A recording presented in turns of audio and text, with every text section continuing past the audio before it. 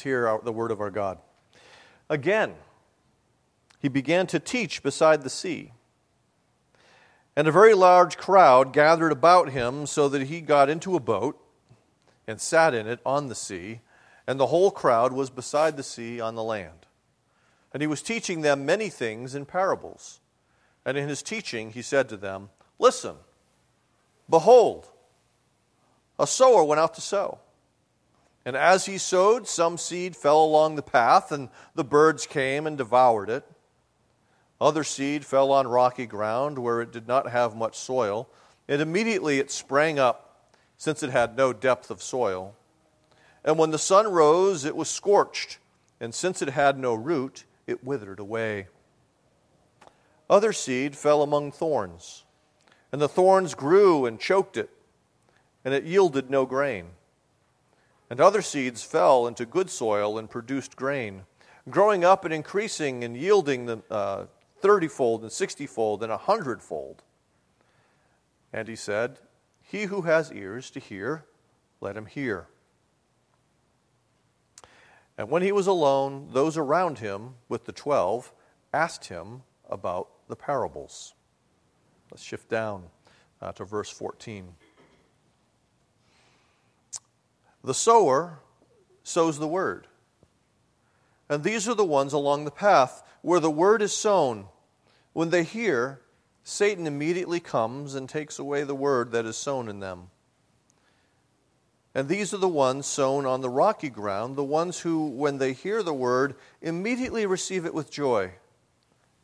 And they have no root in themselves, but endure for a while. Then, when tribulation or persecution arises on account of the word, immediately they fall away.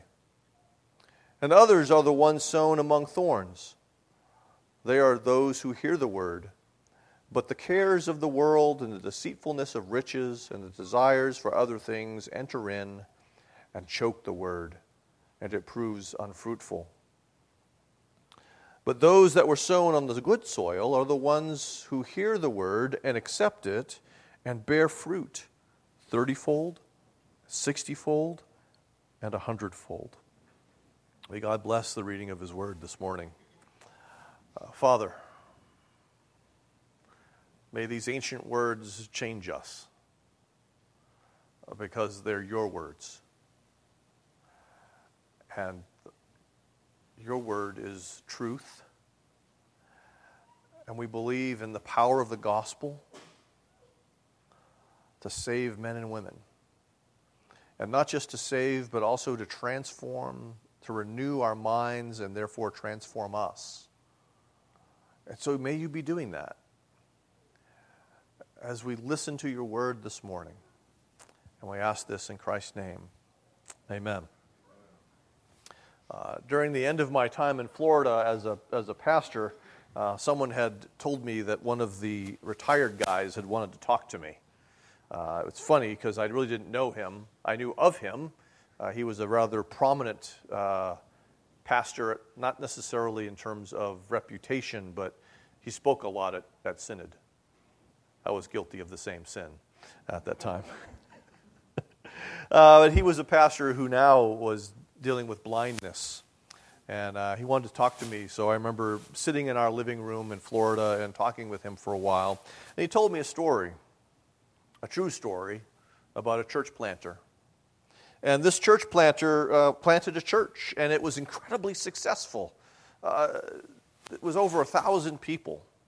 But he had that church planting bug, and so he couldn't just pastor that church. He decided to plant another church. And that one was successful too, by all measures, just not as successful as the first, as it had about 500 people. He caught that bug again and decided to plant yet another church. By all measures, you and I would say it was a success because it was about 200 people.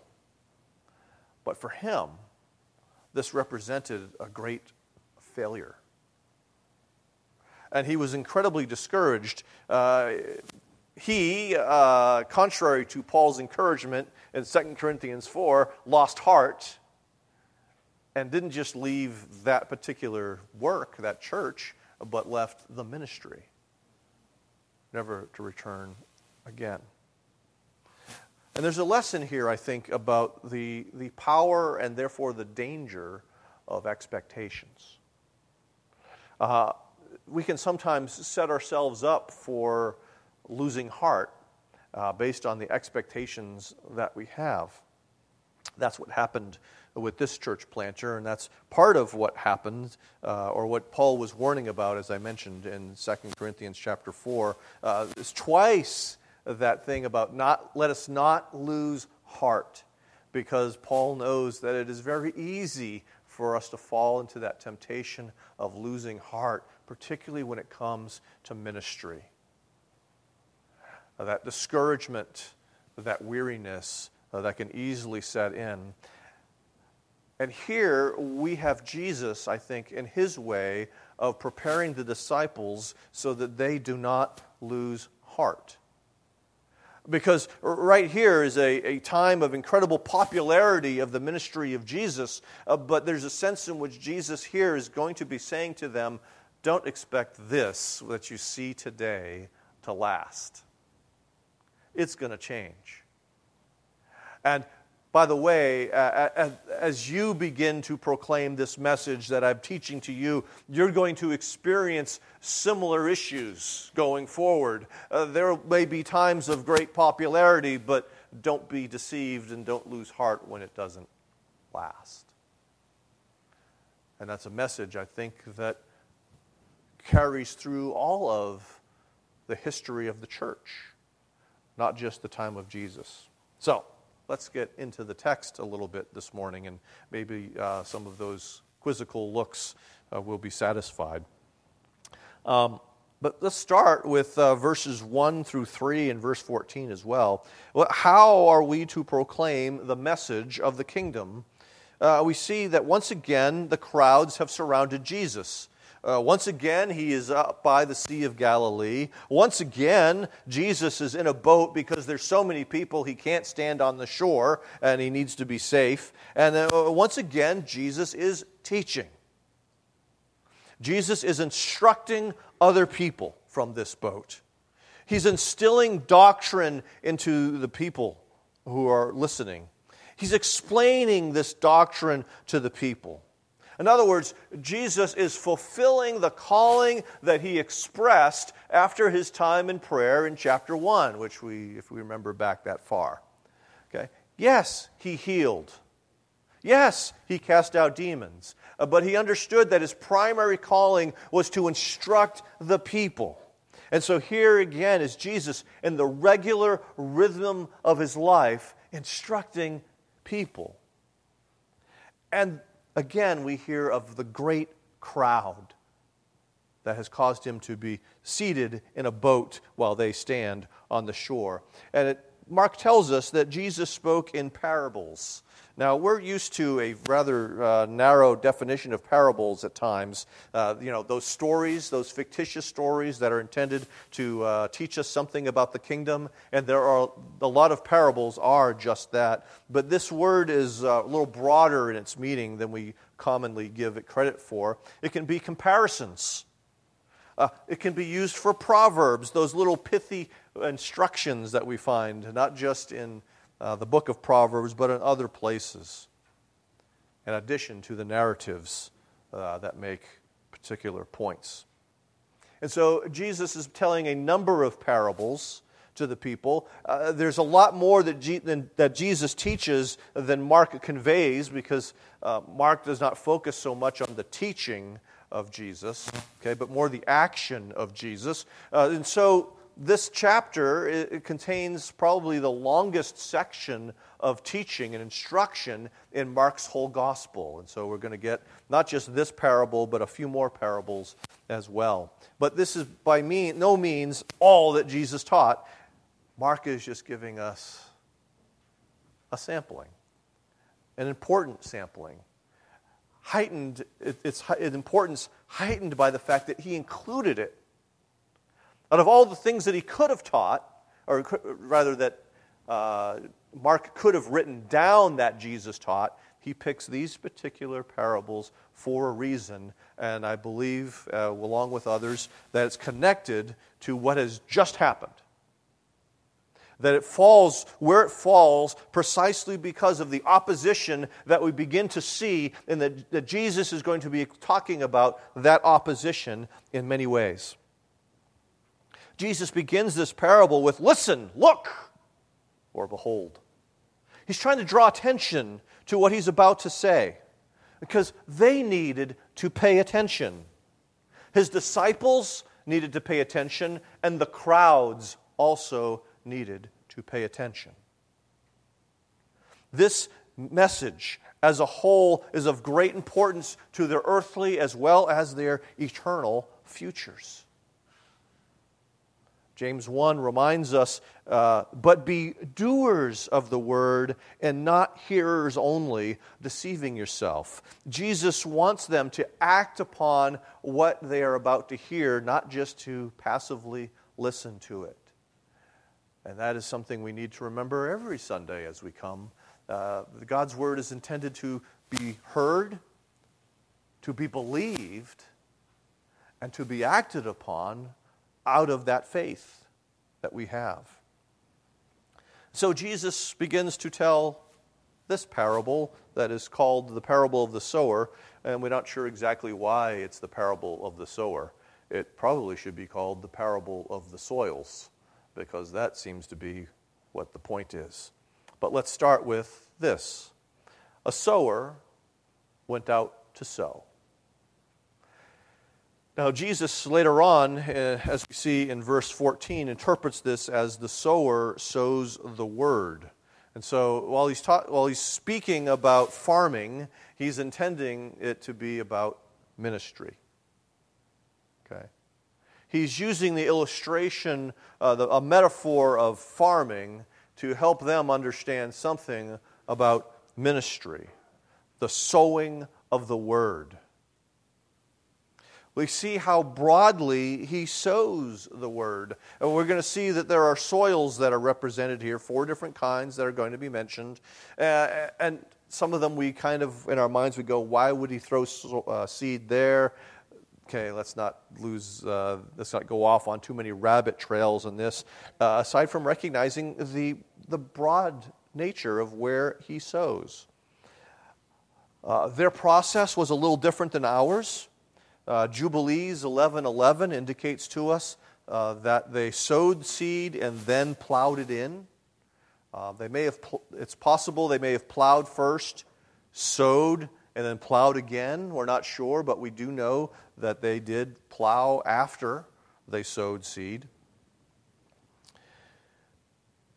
Jesus, or rather the sower here, does not seem to be overly concerned with where he sows the seed, which is strange to us because in an agricultural society, the seed is everything. That's your future harvest. And so it would seem wise to make sure that you're only going to spread it on places where it's going to grow, and yet we see that this does not happen. Jesus is freely calling people to repent and believe the good news that he preaches because the kingdom is at hand. That common theme that runs through his teaching as we see from chapter 1. In other words, we can think of what happens in Acts 17 when Paul says, "The times of ignorance God overlooked, but now he commands all people everywhere to repent." And so Paul recognizes that there is a preaching that takes place that is indiscriminate, that knows no bounds, that it doesn't matter where it falls, it needs to be tossed there. The word needs to be tossed in every place, every nook and cranny of creation. Not just where we think it might be fertile, or might be able to find a place where it can grow. Some have, in the history of the church, tried to restrict the offer of the gospel to those who are prepared to hear it. But we find others, like Charles Spurgeon, Thomas Boston, the Erskine brothers. Some of those names might ring a bell with you, especially, hopefully, Thomas Boston. But they defended what is called the free offer of the gospel, or the indiscriminate preaching of the gospel. That we're not to look for signs that someone's ready, but we are to freely preach this message of grace found in Jesus Christ, because He is, as the Messiah, He was obedient for us. He perfectly obeyed the law of God for us. He lived the life that we were supposed to live and couldn't live. But this same Jesus also died upon the cross, bearing the curse of God for our disobedience, dying the death that we deserve, and that this Jesus rose again from the dead. That this Jesus has now ascended into heaven, is seated at the right hand of God the Father Almighty, from where He rules and He pours out His Holy Spirit so that His people have power to proclaim that same message. We are not to think about who might be receptive. We are to, in other words, to simply be heralds of the kingdom, whether we're in hostile territory or what we might consider to be friendly territory. God will, in fact, save all who believe in the Lord Jesus Christ, just as He says in Romans 10, which is a quotation from the Old Testament. Everyone who calls upon the name of the Lord will be saved. This is intended to be the promise that drives where we send our message. And so let us be indiscriminate. Let us be generous. Let us be gracious. Let us be free in the preaching of the word, even as we think about our new neighbors next door. Let us not simply wait for signs to think, hey, they might be friendly to the message, but let us be bold in letting them know that Jesus reigns, that Jesus saves. And so we see from the beginning of this parable that we are called to be indiscriminate in the sowing of the Word of God. So that sets us up for the first two soils that we're about to meet. If the message is proclaimed graciously, freely, and indiscriminately, what can we expect? Let's get back to that idea of expectations. And let's look at this from verses 3 and 15. Jesus, as I mentioned, provides 3 negative responses and 1 positive response to the sowing of the word, although there are 3 that look positive. We're going to address the first 2 of these this week, and then the next 2 next week. And so we see that some seed fell along the path, and the birds came and devoured it. Okay? The path is that well-worn place. We've all seen paths. We see them even in the desert. When you go hiking, okay, you follow the path. And what's significant about the path is that so many people have walked on it that 1, it's cleared of vegetation, okay, so you can walk freely, and 2, the ground has been beaten down hard so that you're not slipping and falling. That's just really handy if you're walking near the top of a canyon. You don't want to fall into the canyon, right? Okay, good. It's a bad thing to fall into the canyon. And so this is land, this is ground that is hard packed. Okay? And so when the seed comes, he's not going to plow it. It's basically seed that is scattered on hard land, and it becomes bird food. The birds come, they take it away, and they devour it. What's really happening? What does Jesus intend by this? And he explains this when he explains it to his disciples. When these people hear, meaning that there's this group of people, and when they hear, Satan immediately comes and takes away the seed. This is a hard word. Let's keep in mind for a second here. For all of the soils, it's the same sower. In this case, Jesus, and then later it would be his apostles, and then it could be, all the church leaders, and then us. Okay? Same sower for all 4 soils. It's the same seed that is tossed everywhere. The difference in result is going to be about where it lands. It's going to be about the soil itself. And in this case, it is packed earth, and therefore the seed sits on top and simply becomes bird food. What Jesus is getting at here is that the soil reflects our hearts. It reflects what our hearts do with the gospel when it lands there. The message that is sown in our hearts. And I want you to notice that. Satan immediately comes and takes away the word that is sown in them. This word is sown inside these people, so to speak. They hear it, it enters them, but it finds no place, and it is soon snatched away by the evil one. Why does it find no place in them?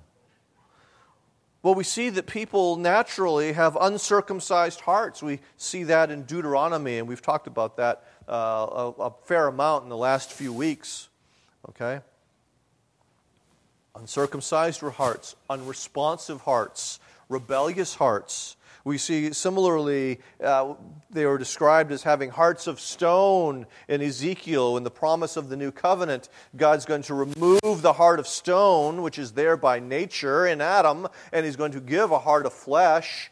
But these are the people who have the heart of stone.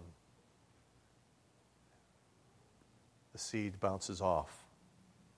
It's not a word problem. It's not a preacher problem. It's a heart problem. They do not understand because the Lord has not yet given understanding to them. They don't have ears to hear, ears to hear and eyes to see, as He instructs. But right now, because of sin, they're blind and unhearing. And as a result, Satan comes and takes the word away through deception, just like he did in the Garden of Eden with Eve. He whispers things to them like, did God really say? You won't really die. So that people believe that there is either no God, or that God is just a big bully who really doesn't want what's good for you. He's not good. Or that God can't deliver on His threats because He's weak and impotent, and therefore there is no penalty for doing what you want. That somehow God stands in the way of your self-fulfillment. That somehow God has it out for you and does not want what is good for you. That is the message of the evil one. That is the message that our legalistic hearts tend to hear because they've been bent by sin. These people end up trampling over Jesus on their way to hell and the judgment that their sins deserve. This is a hard thing to hear, but we have to say it. They do this in part because, as Paul says in 2 Corinthians 4, Satan has blinded their eyes to the glory of Jesus. They don't see how worthy He is. They don't see how good He is. They don't see how wise He is. They don't see how merciful He is. They don't see who He is in all of His glory. And so they think He's unimportant, that He's irrelevant, or that He's somehow dangerous to them.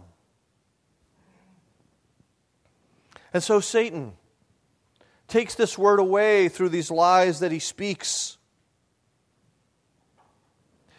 And what Jesus wants His disciples to recognize is that many of the people in that large crowd that forced Jesus off the shore into the boat, that many of those people are there to hear Jesus, but they weren't there to obey Jesus and believe Jesus. That Satan was going to steal the word from their hearts, though he sowed it there. The story is told of Ben Franklin. He was alive, of course, during the time of the Great Awakening, and he was not immune to the words that were said of George Whitefield and his powerful preaching. And so Ben Franklin went to hear George Whitefield speak, and he was amazed at how Whitefield spoke. He was caught up in just how good of a public speaker George Whitefield was. And he spoke very highly about George Whitefield and his abilities to speak to such a large audience. But what Ben Franklin was not impressed by was the message of George Whitefield, and Ben Franklin did not believe. He wanted to hear as if it was a show, as if it was a spectacle, as if it was an entertainment opportunity, and not that his life, his soul, was on the line.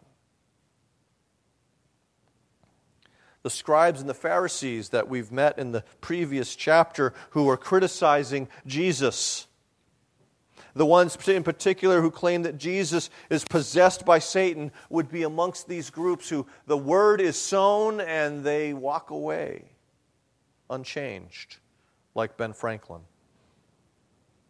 As opposed to what we see in James 1 at a different spot in verse 21. Therefore put away all filthiness and rampant wickedness, and receive with meekness the implanted word which is able to save your souls. Like Ben Franklin, they're unwilling to put away their filthiness. They're unwilling to put away their rampant wickedness, or even their ordinary wickedness. And there's a lot of that. Many ordinary people, loving their ordinary sins, consider the good news to be useless news. It's sort of like hearing about an earthquake in the Arctic. Big whoop. That's how it hits them. But our calling is to proclaim this message to all that we can, not to focus on our success rate, not to indicate or try to find signs that someone will or will not listen. For instance, the Articles of the Synod of Dort. Some of you know what the Synod of Dort was, and that was a defense of what later would become called the 5 points of Calvinism. Okay. It says in one of its articles, it is not the fault of the gospel, meaning the seed, nor of Christ offered therein, nor of God, who calls men by that gospel and confers upon them various gifts, that those who are called by the ministry of the word refuse to come and be converted. The fault lies in themselves. And this parable is right in line with that statement of doctrine. The fault is not in the sower, the fault is not in the seed, the fault is in the one who hears and refuses to believe. And so, as we proclaim the message of Jesus, we should expect the deception of Satan when we sow the word. So that answers our second question. Expect the deception of Satan when you sow the word. So what's the second problem that emerges when we generously sow the word? And we see that in verses 5 and 6, and then explained in verses 16 and 17. We read of seed that fell on rocky ground where it did not have much soil. And so this is something that's a little different from growing up in New England. I grew up in New England, and it seemed, we had a garden in our backyard, and some of you are familiar with this concept. It seemed like we grew rocks in our garden. Because every spring I'd be sent out by my mom or my dad, and there would be a new batch of rocks that I had to pull out of the garden so that we could plant some vegetables. And of course, every winter what happens, of course, is the frost and the freeze happens, and when it starts to melt, the soil goes under the rocks that are there, so they get higher, and every year they get higher and higher, and it looks like you have a new batch of rocks every year. It's just really exciting. It's hard being a farmer in New England. That's why they grow potatoes in Maine. But it's not that. That's not what Jesus is getting at. What Jesus is getting at is the common problem that they had in that part of the world of limestone, where there'd be this thin layer of topsoil, and then unseen to you would be this large stretch of limestone. And so the seed comes and lands on the soil. It germinates. I mean, it's not packed down, so it's able to get into the soil. And it's germinating, and it begins to sprout. Then it begins to sort of spread, but you have a problem in that the roots can't get beyond the limestone, and there's no depth that's there. And so Jesus says that it immediately sprung up, and when the sun rose, it was scorched, and we're familiar with this part, withered away. If you don't have your drip irrigation going, or you're not like my wife or son who are out there watering things, they begin to wither away in the desert because the sun is hot.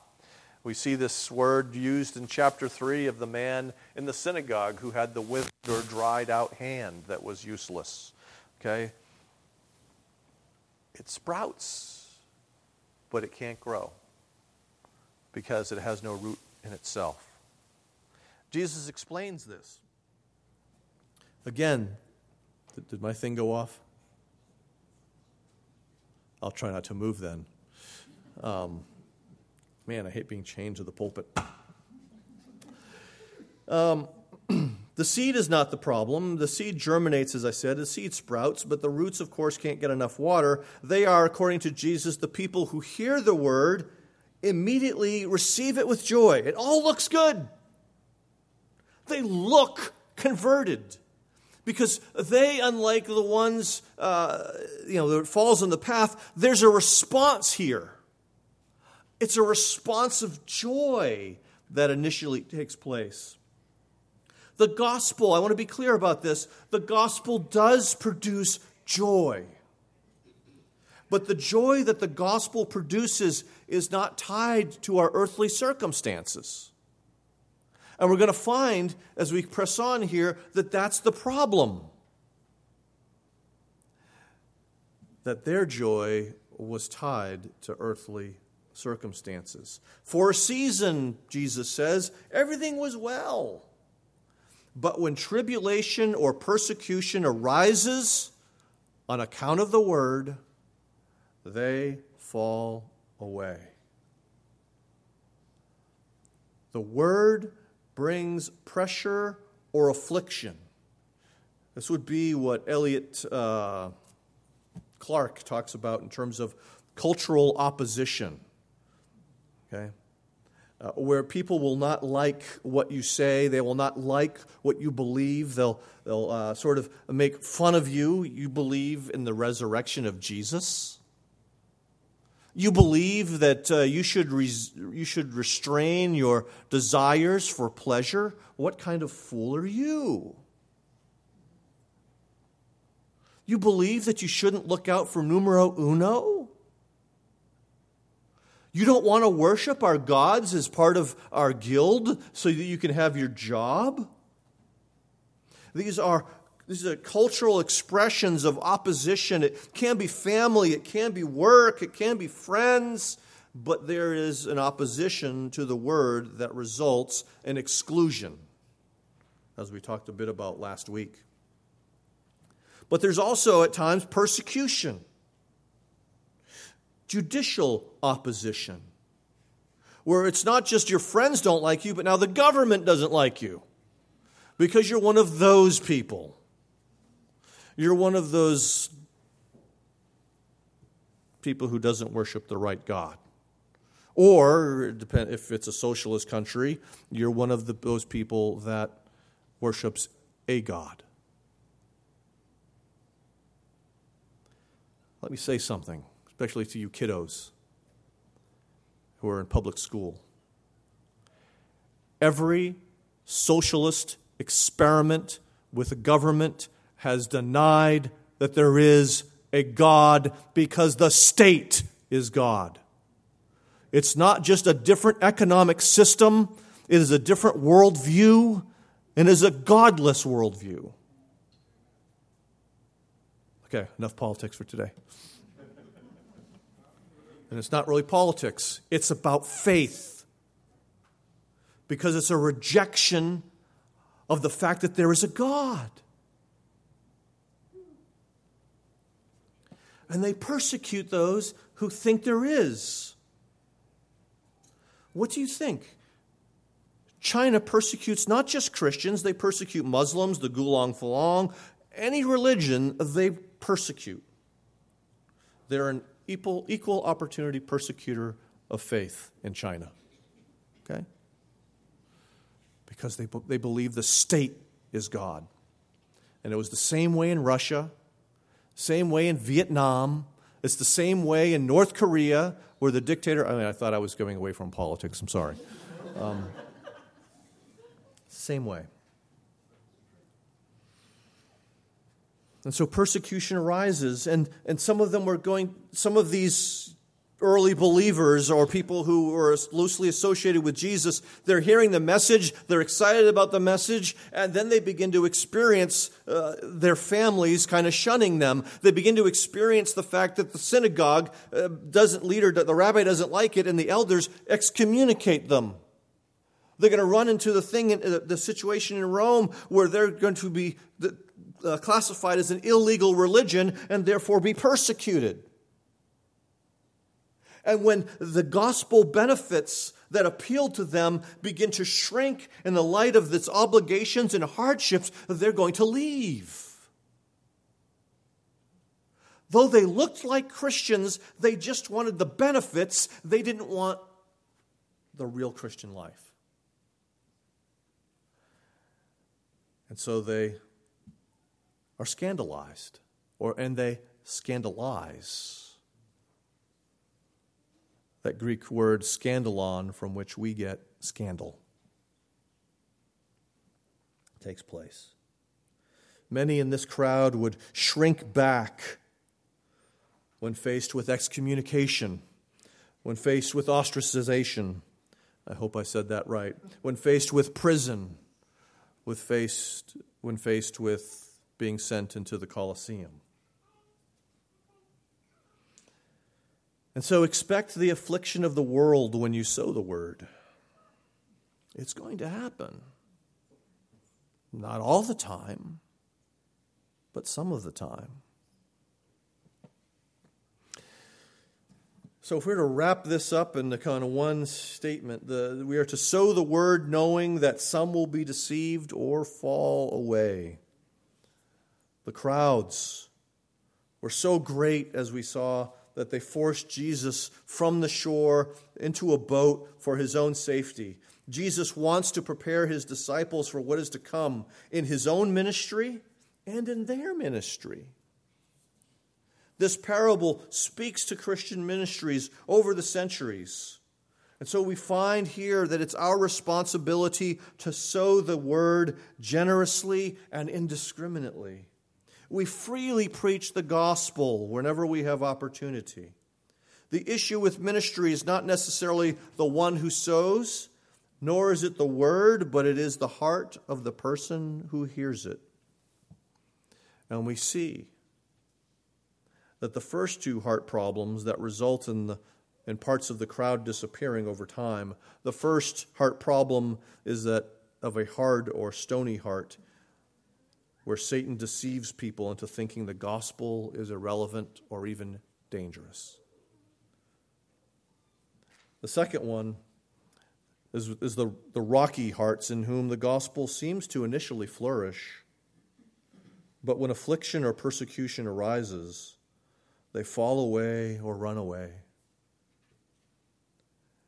Do you hear the gospel in either of these ways? Does it just sort of bounce off you week after week? Do you like the positives, but don't like the gospel obligations and demands? Do you need a change of heart? We'll talk more about that next week. But know this now, you can't change your heart. Only Christ can change your heart. And that's what we'll hit on in part next week. Let's pray.